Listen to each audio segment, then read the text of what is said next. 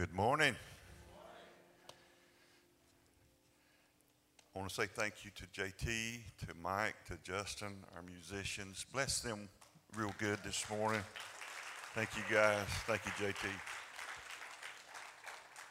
And even the praise team, I guess we'll bless Tamisha.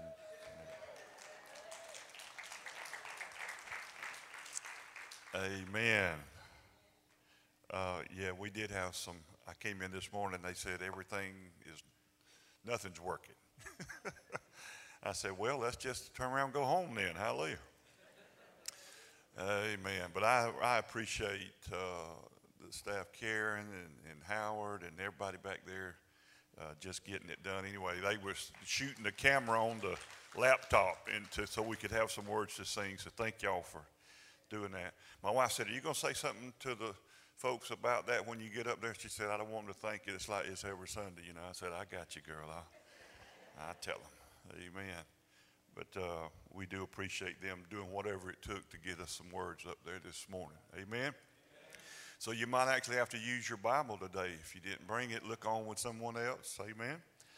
I want to read out of Matthew 25, but before I do that, we love you. Thank you for being here. Happy Mother's Day to all the moms. And if you're like me and your mom is still here, my dad's gone on a few years ago to be with the Lord, but when you still have them, it's such a blessing, isn't it? And we miss them when they're not here. My mom's with my sister today, so since she spent Easter with me, we allowed that to happen. But move out of your seat, just greet everyone, welcome them to Grace Point. If they don't know their names, ask them, and let them know how much you appreciate them, love them.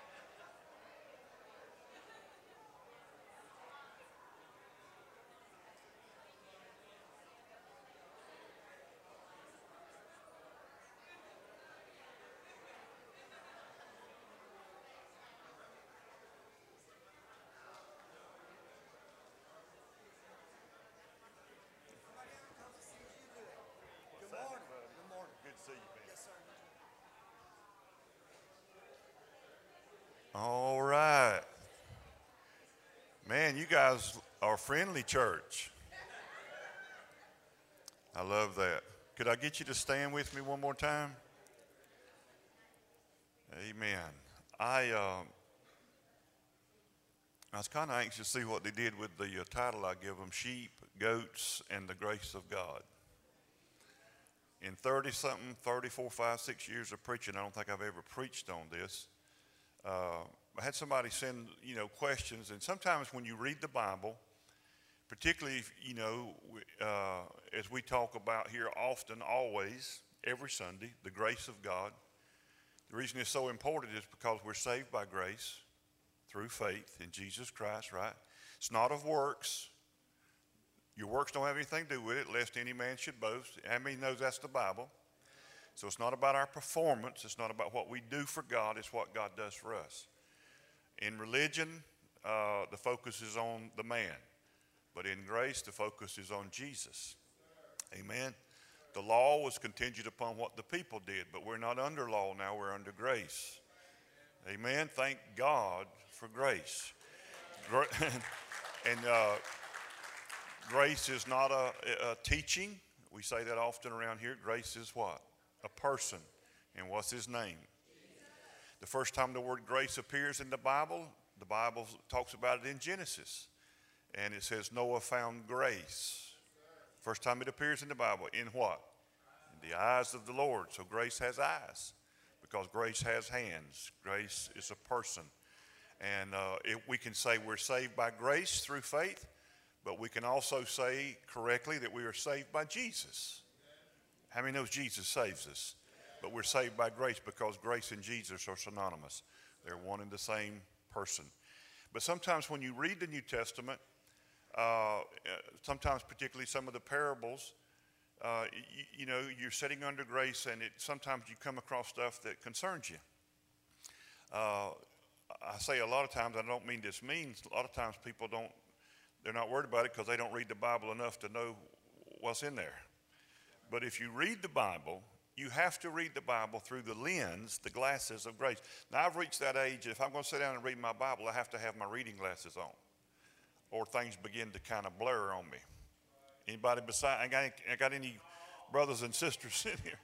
So in other words, if I don't put on my reading glasses, then I can't read very well. And if I can't read well, I can't understand. So in the same way, if you don't read the Bible, Old and New Testament, through the lens of grace, which is Jesus, you're going to come away very confused sometimes, maybe even frightened. In Matthew 25, verses 31, I'm going to read a little more than I normally do. Is that okay?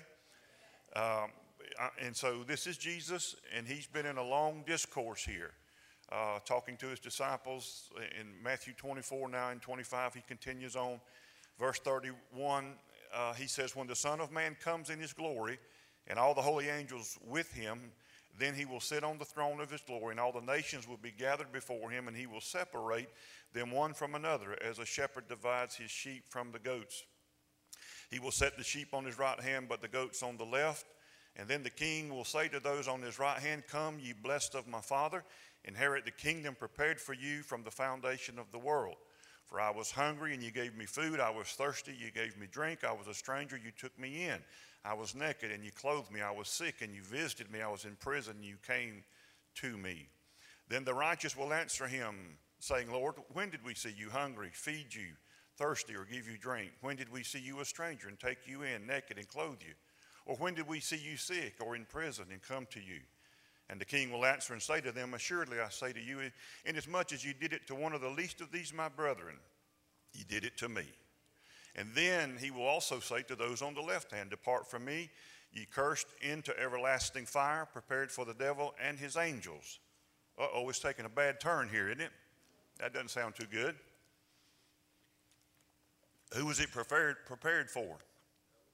The devil and who? Is the devil in here this morning? Okay. What about any of the devil's angels? Any of y'all present among us today? Okay, so the fire's not prepared for you, is it? Right? It says it's prepared for the devil and his angels. For I was hungry, you gave me no food. I was thirsty, you gave me no drink. I was a stranger, you didn't take me in. Naked, you didn't clothe me. Sick and in prison, you didn't visit me. Then they will also answer him, saying, Lord, when did we see you hungry, thirsty, stranger, naked, sick, prison, and we didn't minister to you? Then he will answer them, saying, surely I say to you, inasmuch as you did not do it to one of the least of these, you did not do it to me. And then he finishes with this, and these will go away into everlasting punishment.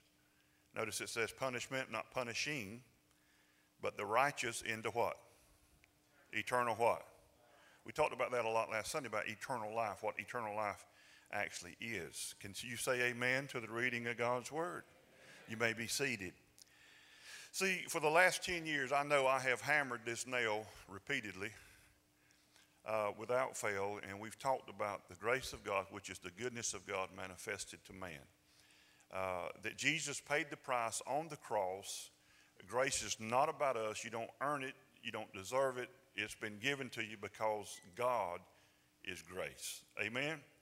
And so the good news is what the gospel is. The word the gospel that you find in the Bible means the good news. And the good news is just that. It is good news. I've said many times I was raised in church. I was raised to be in church. My granddaddy was a Holiness Baptist preacher. You probably don't even know what that is or what that means. Very good people, but just didn't understand the grace of God by no means. Very legalistic, very rule-oriented, very specific in how women could dress, what they could do, what they couldn't do, what they could wear, couldn't wear. it was just an impossible thing to live, and my parents struggled with it off and on, and that's why there was so much hell in our home, growing up, because my dad and my parents would try to adhere to what they thought it meant to serve God, give up in failure, and then go the other way. And that was repeated several times, and it was just a miserable way. And it was really rooted in that man-made religion where you have mixed grace with the law. You're saved by grace, but now you're kept by your obedience, by your performance, by what you do. And salvation was something very fragile. You could lose it. And the God that I now know, and I'm still learning, I'm not arrived at some pinnacle, but the God that I know now is not the God that I met when I was 12 years old. I thought he was a very vindictive, punishing God. He would do these things. The reason I was having trouble is because he was paying me back. I grew up hearing stuff like God took their baby. God took my loved one. God took my job. God did this, God did that. And the church is renowned for running around saying God is in control. They post it every day on Facebook, but that's a lie. God is not in control. God is in charge, but he's not in control. Control means, they come up with that. Sometimes you hear people talking about the sovereignty of God. Well, the word sovereignty of God, the word sovereign is not even in the King James or New King James Bible, not even one time. If you got a New International Version, you'll find it in there about 50 times. But it has nothing to do with what we think. We think sovereign, which means all-powerful, paramount is what sovereign means. And God is that. He is all-powerful.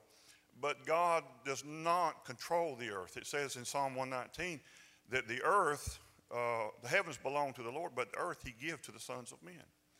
And so God is not in control. In other words, if God's in control, if God can't run the earth no better than this, who wants to go to heaven? You see what I'm saying? Because there's murder, rape. There's it's horrible things going on here. If God's in control, he's not in control. But I know that gives you comfort. After a storm hits or something bad happens, you go, well, God's still in control. God didn't cause that. How many storms did you ever see Jesus send when he walked the earth?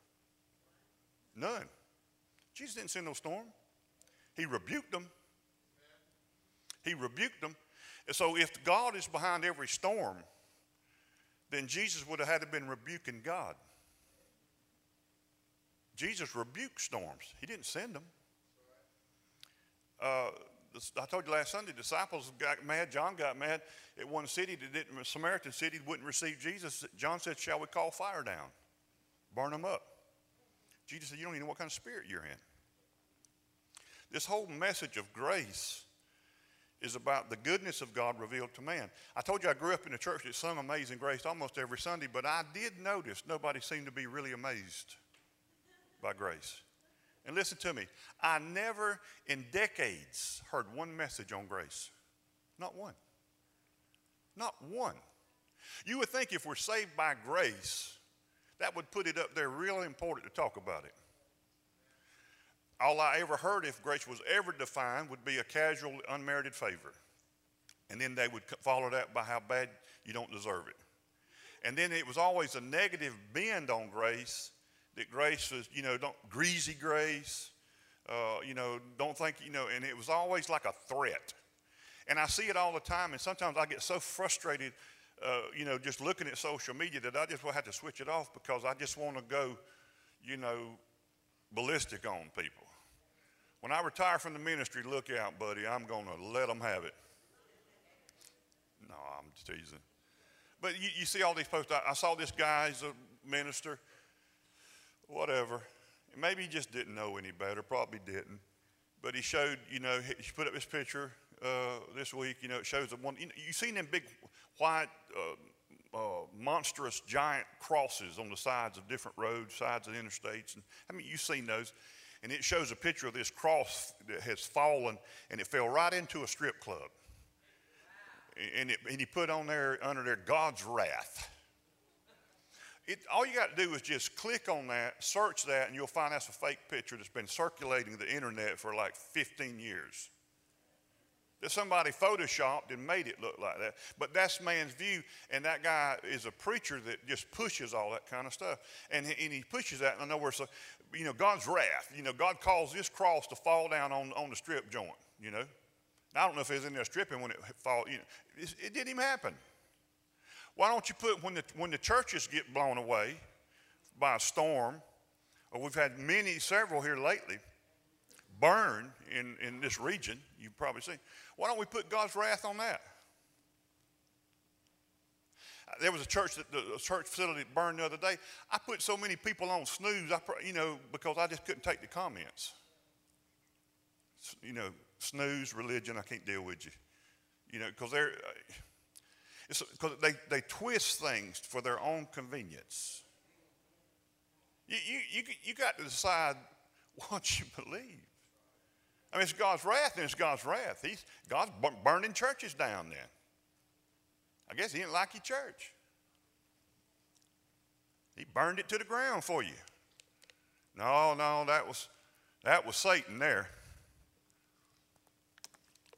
And if a cross did fall into a strip joint, that'd be Satan too. Good morning, glad you're here. We're glad to see you at Grace Point. So what about this sheep and goats deal, man? The good news is meant to free you from anxiety of works-based religion. And it's actually designed to do what Hebrews the first few chapters says, to enter into that rest that God has prepared. When the Bible says, come unto me, all you that labor and are heavy laden, and I'll give you what? He's not talking about people come to me from the factory. I know y'all worked hard, come on. He's not talking about that. He's not talking about rest from physical. He's talking about rest from trying performance, law-keeping to please God. I've grew up all my life in ministry where people, I really do wish I had $100 every time somebody came to my office and said, Brother Dale, I just want to please the Lord. Just my heart's desire, Brother Dale. I just want to please the Lord. And I used to, be ignorant of all, and I'd pray with them, Lord, help them please you. But now I realize that's a stupid prayer. What do you have to do to please God? And how much do you have to do? You see, now I'm preaching to a grace church and you really get this. But this wouldn't go down. This go down like I used to say, like a rat sandwich in a lot of places. Because they're work-based on that. Because see, if it's like, what must I do to please the Lord, then who's to focus on? You or the Lord? It's on you. What must I do? And how much do you have to do? Now, in this sheep and goats thing, he's talking about visiting the sick, going to the prisons, feeding the hungry, clothing the naked, doing all these things. And if you read over that casually, and the person that, sent the question, they're worried about sometimes, because it almost looks like that you got to do all this stuff, in other words, go to heaven. It's like you can purchase your way in by doing all these things, visiting the sick, going to the hospital, going to the how many visits you got to do to the hospital? Is that 1 a year? Is it 50 a year? I mean, what gets you in? How do you know when you've done enough?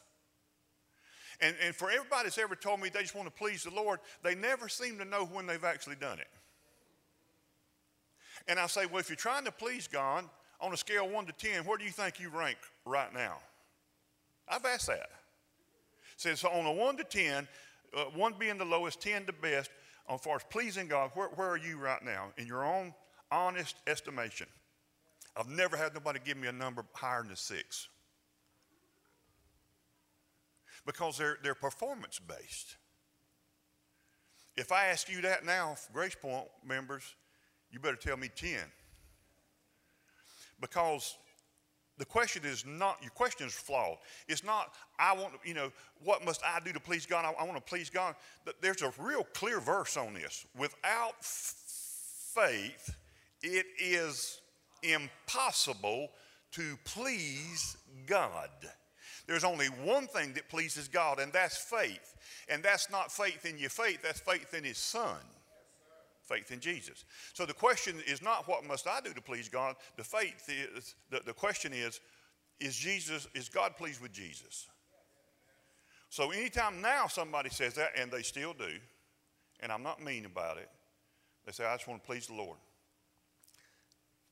I say, listen to me, let me ask you a question. is God pleased with Jesus? And they'll always say yes.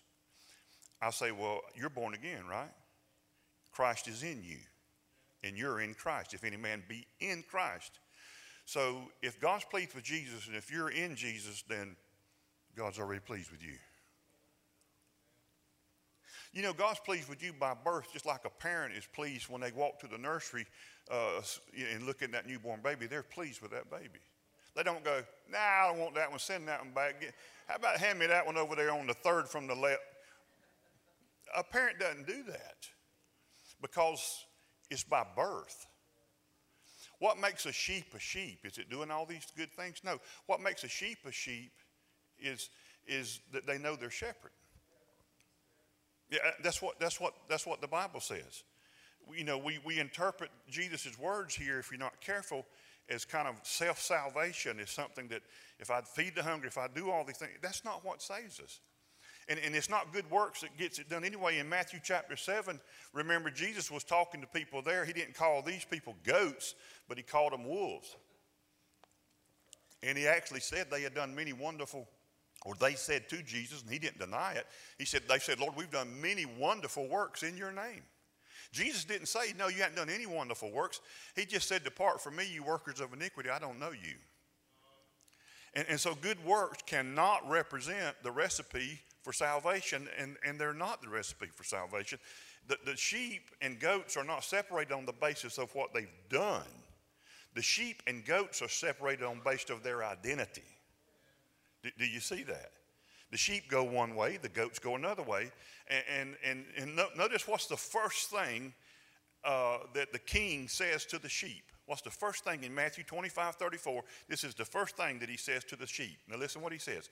Come, you who are blessed of my Father. You're not blessed by your works and what you've done. You're blessed by who? By the Father. That's grace. He says, inherit the kingdom. You don't earn an inheritance. You inherit it. You inherit the kingdom prepared for you.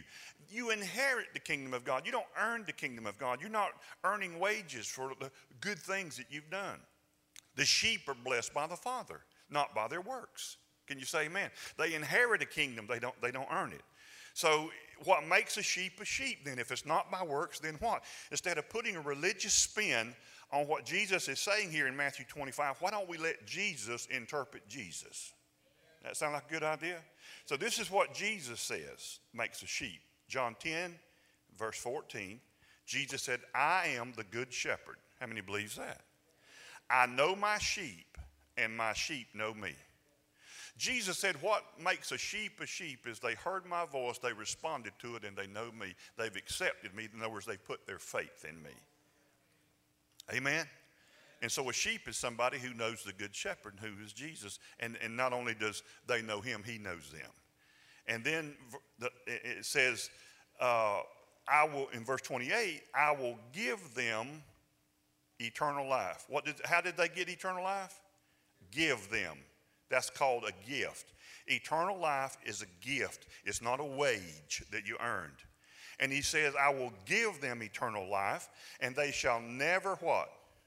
Perish. Neither shall anyone snatch them out of my hand. So the sheep are given eternal life because eternal life, listen to me, is a gift. Now, if you're involved in hospital ministry, prison ministry, clothing the naked, feeding the hungry, this church, we do that every week. We feed the hungry every week. And this church has done that long before I got here with its inception, and that's through the food ministry.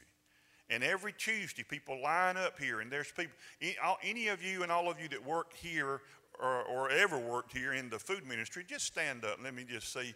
I know Janice, the ones, if you've worked in there now or ever have, stand to your feet. Amen. Would you just bless them? Look at it all around. Now, I don't have the time, we don't have the time every Sunday to tell you all the things that this ministry does. But you can get involved. If you say, I want to help, a lot of times this is one of the first places we get you plugged in because there's something about doing that. Now, I made a decision when I became pastor here, we will never materialize these people. In other words, we'll never use them for advertisement. We'll never take pictures of them standing in line and putting it in the paper and say, look what we're doing. We just wouldn't do that to people. But we don't, if you don't understand, I'm talking about food, we don't cook a meal. They don't sit down and eat a meal. We give them sacks or boxes of groceries. Now, most of those groceries, just about all of them, we buy from a Second Harvest, which is a great ministry in itself. And so we buy those groceries at a discounted rate. They're brought in here, forklift, pallet, truck, and those things are dispersed out to the people that need them. And I remember when I first came here, and the church was very, very financially strapped, and I had to make tough decisions when I got here. We had to let people go. The church couldn't operate. It had gone through a very difficult time. I didn't come in as the Savior to save nothing. I can't save myself, much less a church, okay? But I came because God sent me to do the best I could with what I had to work with. And I remember that I was talking with some of the elders, and I said, we may have to shut this down. It's costing us about, like it is now, $1,000, $1,200, $1,500 a month. And that's good as long as you got it. But if you don't have it, you can't pay it if you don't have the money. And so the guy at Second Harvest that was the head of it, I forget his name.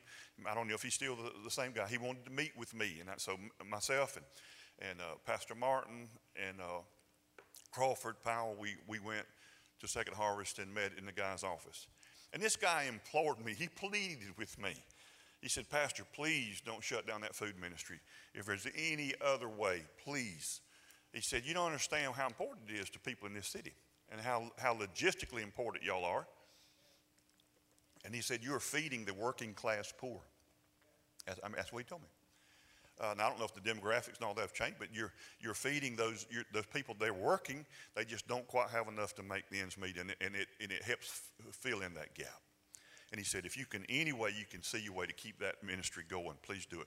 So I came back, man, my heart was so burdened, and I told the elders, I said, we got to do something. We got to do something, man. We got to keep the feeding going. And so Pastor Keith Stith that runs the House of Grace, and he's not here today, but some of these men are. And what a blessing. This is a House of Grace is located in Cook County, and Pastor Keith has done that for years. And these men come, and it's a residential ministry where they can come and live. They're not charged a big fee or anything like that. They're not charged any fee.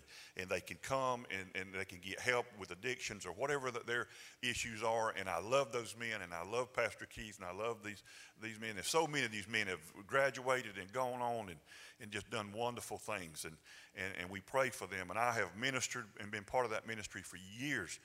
And so I called Pastor Keith, and I said, Pastor Keith, can you help us? And I knew at that time he was involved in getting stuff from Lowe's and Home Depot, and people would carry it back, and there really wasn't nothing wrong with it. They just didn't. They had to pull it, 2 extra times to get it cranked, their weed eater, and they carried it back. They got mad with it.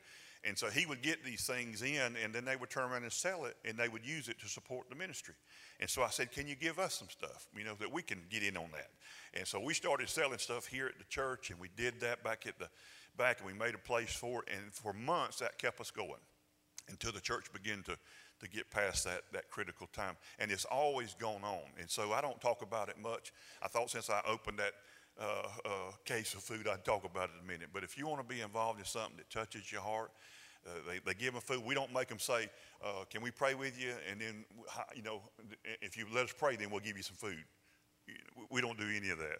If we do ask them if they want us to pray with them. Is there anything that we can pray with you about? If they say yes, we pray. If they say no, we give them the food. We're here to feed people. Amen. It's hard for somebody to hear about your witness to Jesus with their belly growling. You know what I'm saying?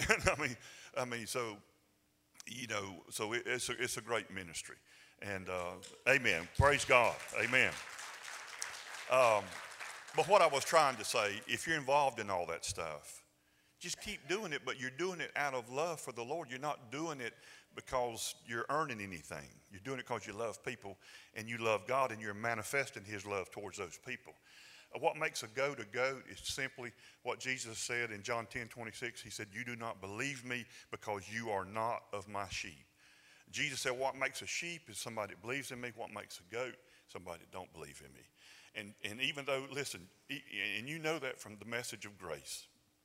When Jesus Christ died, and I hammer this nail all the time, Jesus came, he went to the cross, just like John the Baptist pointed at him on the day of his baptism and said, behold the Lamb of God that taketh away the sin, not sins, plural, the sin of the world.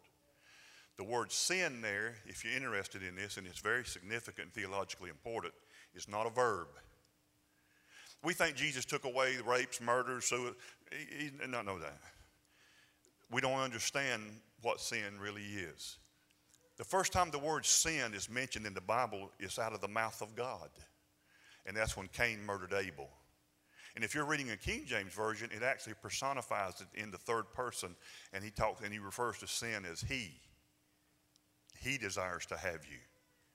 Sin is an entity. And yes, we do the action, but it's because of that thing. We don't understand it. When the Bible says him who knew no sin became sin, none of that is verbs, it's noun. How many knows a noun is a person, place, or thing? Sin primarily is a thing. And if you understood that, it would change your perspective on a lot of things. Jesus took away the sin of the world. Did that include saints and sinners' sins? Sure. He took away the sin of the world.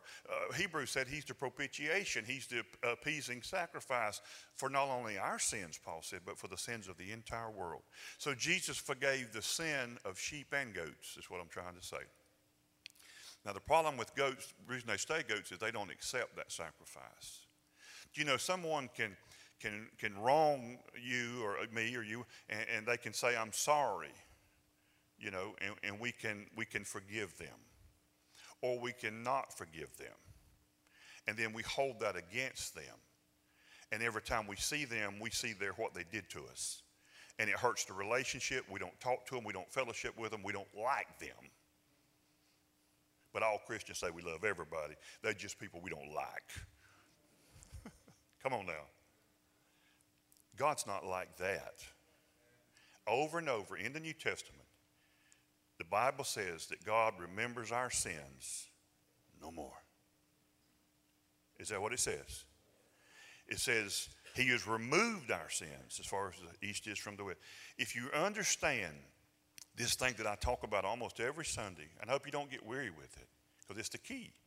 If you understand that the reason that in Romans chapter 10, when it tells, everybody agrees. Baptists agree, Methodists agree, even the Lutheran agree with this. You know what I'm saying? I mean, everybody agrees. Romans 10 tells you how to get saved. But it never mentions the word sin. Isn't that interesting? If confessing your sin is the key to salvation, then Romans 10 got it wrong. Because it don't mention sin. All it says is to confess. And it uses the word confess in Romans 10. But not like the average Christian. When they say confess, they're talking about their sin. But when the Bible says confess, he's saying confess your righteousness. The word confess, translated confess in English, is the Greek word, you've heard me say it, homologos. Homo, same kind, logos, word of God. What it's saying literally is to agree with God's word. So when you're sick, let the sick say, I'm well.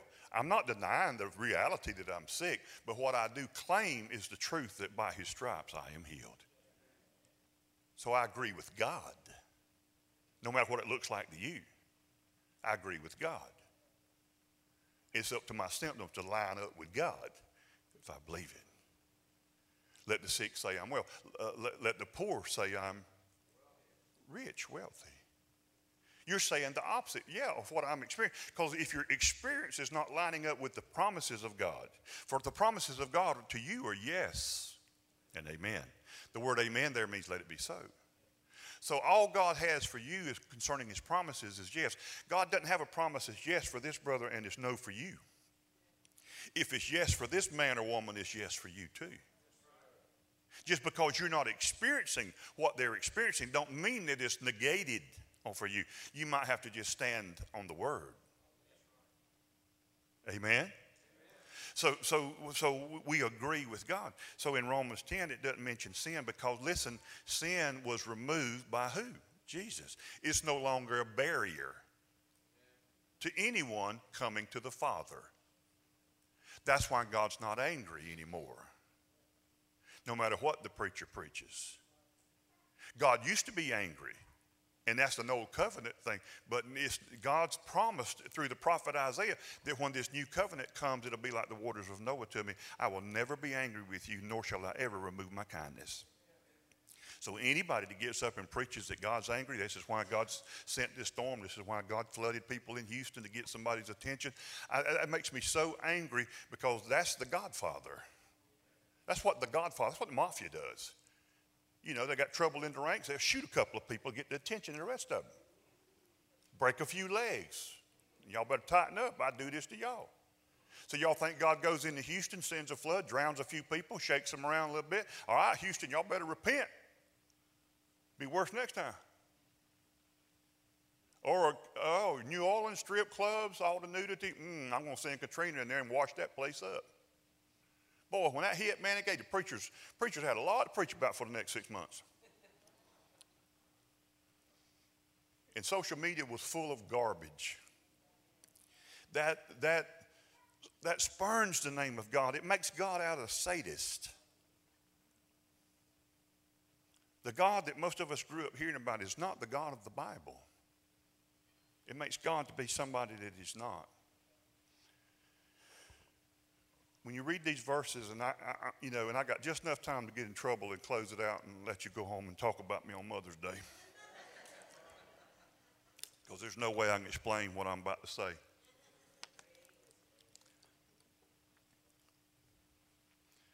But he uses these words, and so what someone had asked about too, some of these words about eternal fire and this is what's going to happen, and it gets really scary.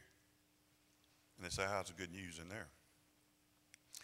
Well, that's not good news for the people that have rejected the good news.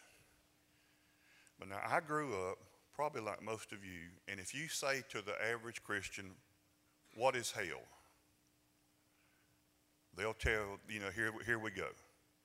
First off, they think that's where the devil lives. Because I've heard countless Christians command him to go back to hell from whence he came, which is total bull. Hell is not his headquarters. He don't live there. He don't even wear a red spandex suit with a pointy tail. He doesn't have horns, and he doesn't tote a pitchfork. All that was made up in medieval times. And the whole concept that we have about eternal punishment and all that stuff, it's just, we've all been grown up on the line. And then all of a sudden right here is about the term that you're trying to figure out, well, do you believe in hell? Do you believe hell's real or not? And years ago, I preached a message here. How many remembers I preached the good news about hell? If you heard me preach it and you're still here, raise your hand. Look at all the hands. It didn't kill them, and it won't kill you either. And I remember I caught such trouble from preaching that it just makes me not want to fool with it. Because I'm getting too old to mess with them, I feel like. But the truth is the truth. Now, I grew up with, and I was an evangelist in a Pentecostal church for 6 years. And they taught me to, because as an evangelist, you need to have at least 5, they told me 5 red hots. And you got 5 sermons that you preach everywhere you go, and then you can get it done. And they said you need 1 sermon on hell. And so I had me a sermon on hell. Had 3 points, like all good preacher sermons, 3 points. Hell is real, point 1. Point 2, people do go there. Point 3, once you go there, you never leave. And buddy, I was a paramedic for 20 years. I've been to burn calls, okay? I can describe the horror of being burned. I can describe it for you. And I can tell you all through the times you've been in the hospital and you was hurting and pain unimaginable, and you was able to hit the button and call for the nurse. And they could give you something. But ain't nobody going to do that when you go to hell. You're just going to burn. You're going to hurt. And all that teaching, I grew up on that. And buddy, when I gave the altar call on that, they flooded it. Everybody got re-saved. Deacons are getting saved. Elders are coming. Pastors are kneeling. Because I have dangled them over hell on a rotten stick. And then I throw in a few car wreck stories. 20 years as a paramedic, I got a few of them in the hopper. And buddy, I could get it done. Don't last. The Bible, and hell's an important thing. And yes, I believe there's a literal place. There is fire. But the word hell Let me say it like this. The word hell is not in, the English word hell is not in the Bible. Now you ain't gonna like this, but there's no English words in the Bible. Because the Bible wasn't wrote in English. There you go. Good morning. Hallelujah. That was me, wasn't it? But listen, when you see the truth about hell, and I don't have time today to get into it, I have taught on it here, and I have gave what I believe is the absolute truth. That there are very confusing verses in our English Bibles concerning this thing called hell. But I want to say to you, the word hell is used 54 times in the English Bible, okay? In the Old Testament, it's used 31 times, and all 31 times, listen to me, it is the Hebrew word Sheol, which means grave. So every time in Hebrew that they see the word Sheol, which means grave, the English translators translated that into hell. The early church did not know the definition of hell that you and I have in the common, especially American Christianity culture.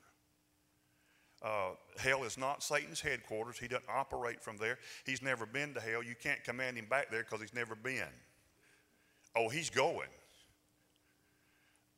All right, now in the New Testament, 10 times is the word Hades, which means grave. When the Bible says that Jesus, even when it says that the prophets in the Old Testament, that Jesus is sold, the Messiah, that the Lord would not leave his body in hell, it's talking about the grave. And God didn't. He was resurrected. The scripture in the Old Covenant that many preachers will quote says, you know, hell hath enlarged itself to receive those coming therein. And I've heard people preach sermons where like hell's building on, having to add on because so many people are going. That's not what the Bible is saying. It says the grave receives all those that die. And many do go to the grave. I mean, knows death is 100% reality, right? All right, but 10 times it is Hades, which means the grave. Now, listen to me. Only 12 times in the New Testament Bible is it Gehenna. Greek word Gehenna, which means the place of burning. Only 12 times in the whole Bible. And listen to me. And one time it is the Greek word Tartarus, which means a place of darkness. Now, Gehenna is literally the valley of Hinnom, which was the dump located south and west of Jerusalem. Now listen to me. Even though the word Gehenna is used 12 times in the New Testament, Jesus is the one who used it, but he only actually used it on 5 different occasions, and the rest of those uses are just being a repeat in the Gospels of that same occurrence. Now listen to this. James and Jesus are the only persons in all the New Testament who used or said the word Gehenna. Only once. See how quiet it's getting? John the Baptist never mentioned it, not one time. Listen to this. The Apostle Paul wrote 14 epistles. He wrote 1/3 of the New Testament, and he never mentions it, not one time. Not once. Isn't that strange? He mentions the phrase everlasting destruction one time, and it's got nothing to do with the place of burning. Peter does not name it at all.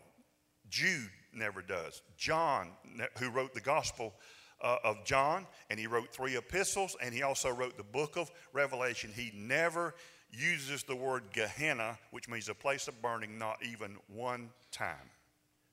And the book of Revelation uses the word hell, translated hell, but it's always the word that means grave again, not a place of burning. Now, if Gehenna or hell reveals the terrible fact of the endless woe that's coming upon the people that reject the goats, so to speak, then how do you account for such a strange silence by all these apostles? Nobody preaches about it. Now, my position has always been, I'm not going to talk about hell because, number one, how many sermons you ever hear now in 2022 about hell? Preachers don't preach about it. Baptists don't preach about it. Methodists don't preach. They don't even talk about it. But what it is, okay, so God is this loving God, and he reaches out to his bride. He wants her to be his bride and says, I want you to marry me. I'm going to love you. If you'll join yourself to me, we'll be one in spirit, and I'll love you forever, and you'll live with me in bliss, and you'll be one with me and share my kingdom and my love. And then he gives her an opportunity to respond. But before she responds, he says, now, before you answer, choose wisely. Because if you reject me, then I'm going to send you to hell. And you're going to burn there.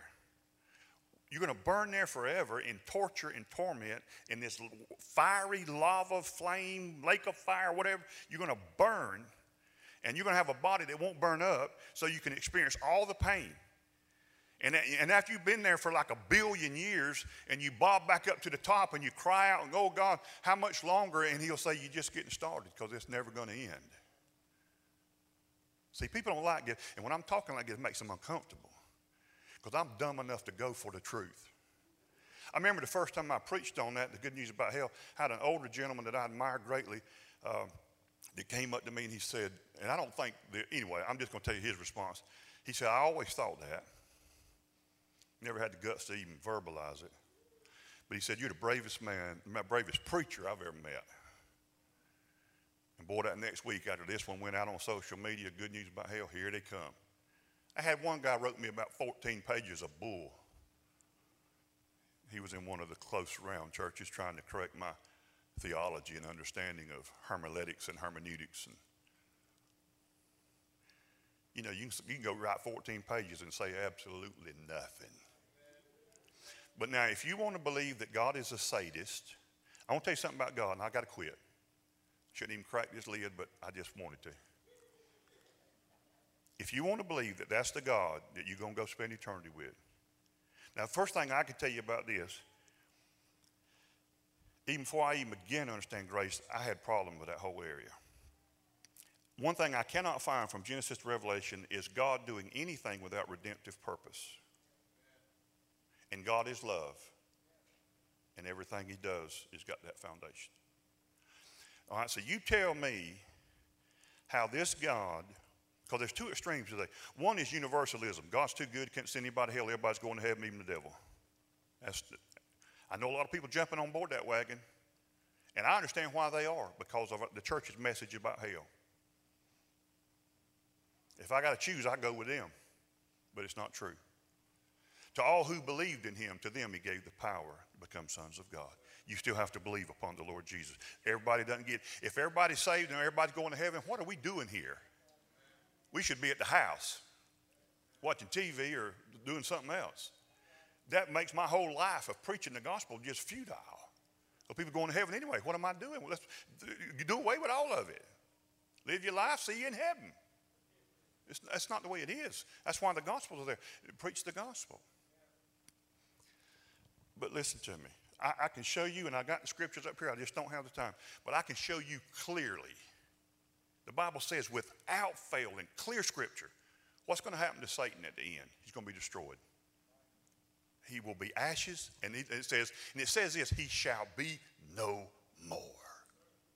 See, this mess that we say we believe, this is what you believe. So you believe in a God that's a sadist, who only a vindictive, torturing God could condemn people to a fiery torture chamber with no redemptive value and no end. That's your God? That ain't mine. And there's a lot of people, millions are turned away from God because of the church's message about hell. Hell was never meant to be some kind of deterrent to preach that and to scare people into the kingdom. It never lasts.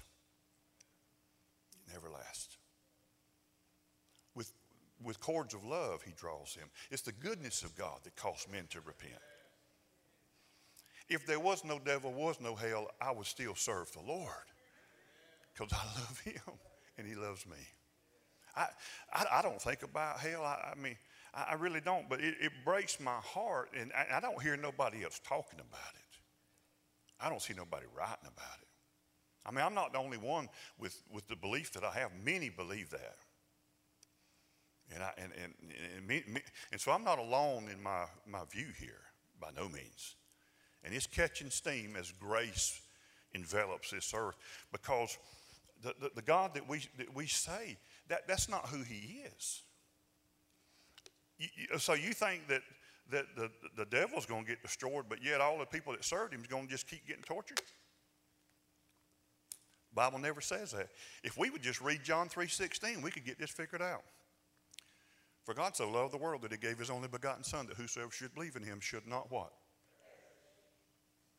They need to change that, but it needs to say should not go into everlasting punishing. But it says perish. The word perish there means be destroyed completely. Hello?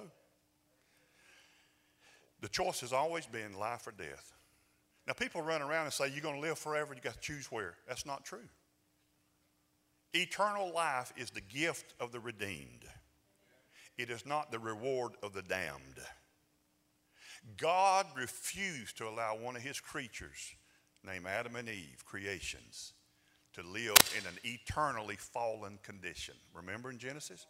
God said, I'm going to get him out of here unless he extend his hand to the tree of the knowledge of good and evil and stay in this perpetual fallen state forever. God said, I won't allow it. And God drove him out of the garden, not because God was mad or angry, because God loved him. Anything God's ever done is redemptive in purpose. And so the long and the short of it is this, and I can show you scripture after scripture after scripture where imagine sitting here. Y'all give me a couple more minutes. Imagine sitting here. See, this will give y'all time for the other crowds to get mama served, and then y'all get in there behind them and get the fresh chicken, okay? 12:04, I'm going to quit here and just say, listen. But you got to understand, because it breaks my heart because of how people view God. And it makes God out to be this awful person. Can you imagine someone saying, I want to marry you, I want you to be my bride, I'll live with you, but if you choose, I want to torture you forever. Who wants to marry that guy? I mean, that's not who he is. And I don't have to make up nothing. And there's very scripture after scripture that says, see, and the modern church belief is, okay, so we all go to heaven, but over here somewhere is hell, and all your loved ones that didn't accept Jesus, they over there getting tortured. Your kids, your grandkids, your mama and grandma and them. Anybody that didn't accept Jesus, they're over there getting tortured 24/7 with no end in sight forever. And so, and the devil's in there, he's getting tortured, and all his demons and all of them getting tortured. And so we're over here in heaven, and we're having a big time. But over somewhere in the universe, somewhere, God wasn't able to remove hell or Satan. He couldn't really deal with it. He just quarantined it. I said he just got it quarantined. See, y'all are looking at me, and you might not come back, but it'll just be because I'm telling you the truth. You believe it, you just don't know where the verses are. Well, I can show you. And you're looking at a guy that was raised on this kind of, I was raised on it. We got dangled over hell on a rock stick every revival. They would bring in guys specialized in that. And the motive was to scare people in. Turn or burn. That wasn't Jesus' message. And I'll tell you, a lot of you might be thinking about, well, Lazarus. No. Listen, when this thing's over, there's not going to be a devil, evil, sin, and Revelation says that. Anything that hurts, there will be none of that, no more. And you don't ever have to worry about Satan breaking out and leading another revolt like he did, because he won't be there. And all of those who have served him and rejected Jesus and choose that for their own path, and God doesn't curse them, they curse themselves by their unbelief. He has forgiven them. All they have to do is accept it and enjoy the benefits of it and receive eternal life. But they don't have eternal life. They will perish, and they will be put out of their misery along with the devil. And you believe in annihilation? I absolutely do. Write me down for that. There is some good news about hell. Number one, there's nobody in there right now. That brother died, gone straight to hell. You ain't got nothing for that, but other than your misunderstanding of a parable of Lazarus and the rich man. Jesus told 4 parables back to back, and all of a sudden we get to that last parable, and it's like we got, CNN News filming an actual event. No. And if you were Jewish, you would understand the parable, but we're not, and we don't. That's why we misunderstand so many things, because of our lack of understanding about Judaism. That's why the woman at the well is preached as a what? A harlot. Why? Because she's been divorced how many times? None of those was her decision. She had no power. That means she was divorced by men 5 times. It don't say nothing in the Bible about her being a harlot or promiscuous, sexually promiscuous woman. Well, it says she's living with a man who's not on. It didn't say she was sexing with a man. That's your nasty mind. It says she's living with a man. Can you ever live with somebody without having sex with them? Come on. But see, because we don't understand the culture, then we preach her as and we misinterpret the scripture. And we can go all through the scripture with those type of occurrences because we have been separated from our Jewish roots. But all I'm saying to you is in the end, Satan will be destroyed, and every evil thing that hurts, and all evil and darkness will be no more. The people that choose him, Satan, will receive his fate. Those that accept Jesus will have eternal life. Those that do not shall perish. They will not be held in some perpetual, eternal, imagine setting here. And I can show you verse after verse. It says the judgment of the wicked will happen at the end of the age. So nobody's in hell tonight. Imagine being here as a mom or dad, and you had a teenager that died in a horrific accident of some kind, and you know they were lost as a goose. And all you ever hear is when you go to church about that they've been in hell since that moment. How are you supposed to pray to that God that's torturing your son right now? What do you think that does to that mom and dad or that grandmother or grandfather to hear that? And not just because to hear it, but because it's not true. It's not true. If everybody gets the same punishment, then everything's the same. God's going to deal with it all in the end. The wheat from the tares. It's all going. God's going to deal with it.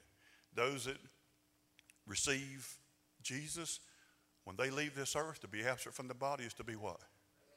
But God's still going to redeem that body. There's going to be a resurrection. The dead in Christ shall rise first.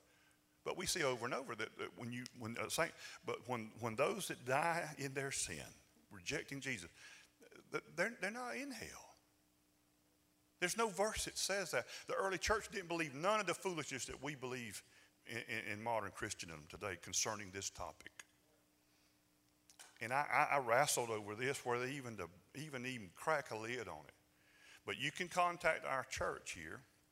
I think I'm right on this. Pastor Johanna can help you.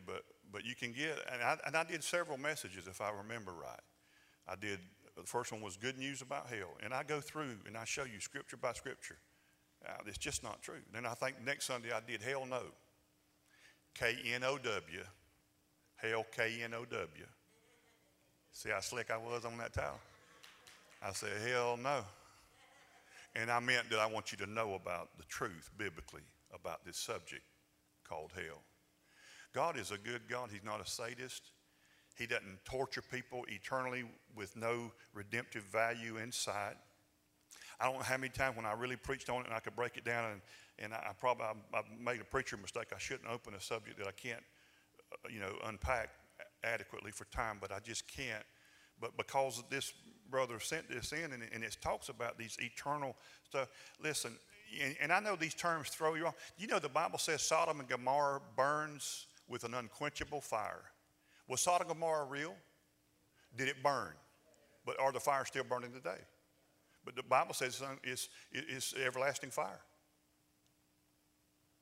If I strike a match and I hold it up until it burns completely out, that is unquenchable fire because I didn't quench it. If it's eternal punishment, not punishing, eternal punishment because the punishment has eternal consequences. We don't understand. It's eternal. Yes, it's absolutely eternal because the consequences are forever. But it's not eternal punishing. It's eternal punishment. It's a difference. And I can show you verse after verse. And when I got bold enough just to challenge what I already believed in my heart, sometimes people can tell you stuff about somebody and you know what they're telling you is not true. You just don't know how to prove it because you just know them better. I just know that couldn't be. No, that couldn't be. Ain't no way. How could, because I know that person. They would never do that. When I got into grace, sure enough, man, I knew that message did not bear witness with this God of grace. And that's why universalism got birthed, because the church keeps shoving that message. Well, and preachers try to soften it. They never mention it. And even if they do, at the First Church of the Frigidaire, if they mention it, they'll just say, well, it's just eternal separation from God. But if you pin them down, you go, well, what does that look like? What are they experiencing in that eternal separation? Or is the fire real? Well, yes. Is it painful? Yes. Is it torture? Yes. Is there any redemptive value? No. So you mean to tell me that God's just going to vindictively, because they rejected his son, he's just going to punish them forever with torturous pain with no end in sight? That's the God you're selling me? Yeah. Let's praise him. Are you kidding? Who's going to praise a God like that? And I have found out that when I've told people the truth, privately or publicly, about this subject, many of them, it opens their heart to love God even the more, because they know that's not who God is. And that's not what the Bible teaches. That's not what the Bible taught. And you can, if you want to study it, like I have, you can see that philosophy, that teaching invaded the church during the Dark Ages. And under the Roman Catholic Church, they brought it in, scared people with a lot of that. They had to pay for favors and do all these things and stuff like that. And it opened itself to a lot of abuse and fearfulness to the Christians. Well, I opened the lid on it. There you go. Stand to your feet. What a wonderful Mother's Day message that was. Hallelujah. I bet you never heard that on Mother's Day. I want you to know God is a God of grace. Anything that goes on that God's having anything to do with in your life is redemptive in value and love foundation. You're a sheep because you know him and he knows you. You're going to heaven by identity, not by works. You're a goat and you'll be separated if you choose not to accept the sacrifice that he sent to save you, and that's himself. God loves you more than I have the words or the ability to describe to you. And he loved you while you was a sinner, and he loves you while you're a saint. He loves you on Monday, same he does on Sunday. God doesn't change. And so I want you to know that about him. I don't want you to ever be fearful of this God. He is a father. Your judgment has already come. Well, the Bible says it's appointed unto men to die, and after death, the judgment. Boy, they throw that on Facebook a lot to try to scare people. And the word judgment there, translated judgment in English, is the Greek word that means katarino. It means decision. And everybody has made their decision, and once they die, that decision is firm. There's no place that you can change the decision. In other words, after you have died, you have to do it on this side. That's all it's saying. But God's not a God who would ever just do that and torture people. Nobody's there. They will go there. Well, how long will they be in hell? That's up to God. But they will pay because they refuse the payment. They will pay for their own transgressions, what they've done, because they reject Jesus. I'd say Hitler's probably going to have it a little worse than some folks. He has a lot to pay for. But in the end, he will be annihilated. He will be no more. And everything that is hurtful, and I love how Revelation ends. It gives us a panoramic view of the kingdom. It said all the things that hurt, all the things that are evil, all the things that are contrary, all those things have been removed. And God shall wipe all tears from their eyes, and there shall be pain no more. No more.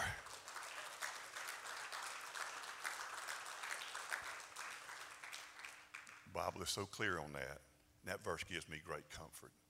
How could God say there shall be pain no more if there's a chamber over here with people being tortured?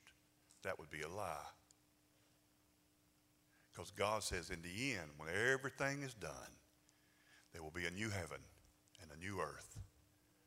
And we're not going to the planet heaven. God's coming here. And it says, I saw the temple coming down out of heaven, dressed and adorned like a bride for her husband. And it says, and God shall be with man, and he shall dwell with them forever. Earth is your gift. God is going to renovate it, yes, by fire. It'll be better than we could ever imagine. And the evil and all that is contrary to God's love and kingdom will be gone. And all those that choose that. And my whole existence is to preach the good news and tell them they don't have to go there. I don't even like talking about it. And I have made a decision years ago not to talk about it, because I said it's for the devil and his angels. They got to do with them. They just need to believe the gospel and go to heaven. But then so many people always are asking and being derailed because of all the stuff that they see. You can't scare somebody into loving somebody. Put a pistol to their head, love me or I'll shoot you. What is that? God don't say love me or go to hell. I mean, God don't do that. It's not who he is, and he's never been that God. Amen? So, Father, we love you, and we're so thankful that you loved us while we were yet sinners. And God, it's impossible for us to love you until we first receive your love for us. I pray today that if somebody doesn't know you personally in that love, and they've not put their faith in Jesus and his sacrifice, let them do it right now, Lord. And I ask that in Jesus' name. Hey, I dismiss you guys. If you want prayer, I'll be standing down here. I'd love to meet you, pray with you. Go enjoy this day. Hallelujah.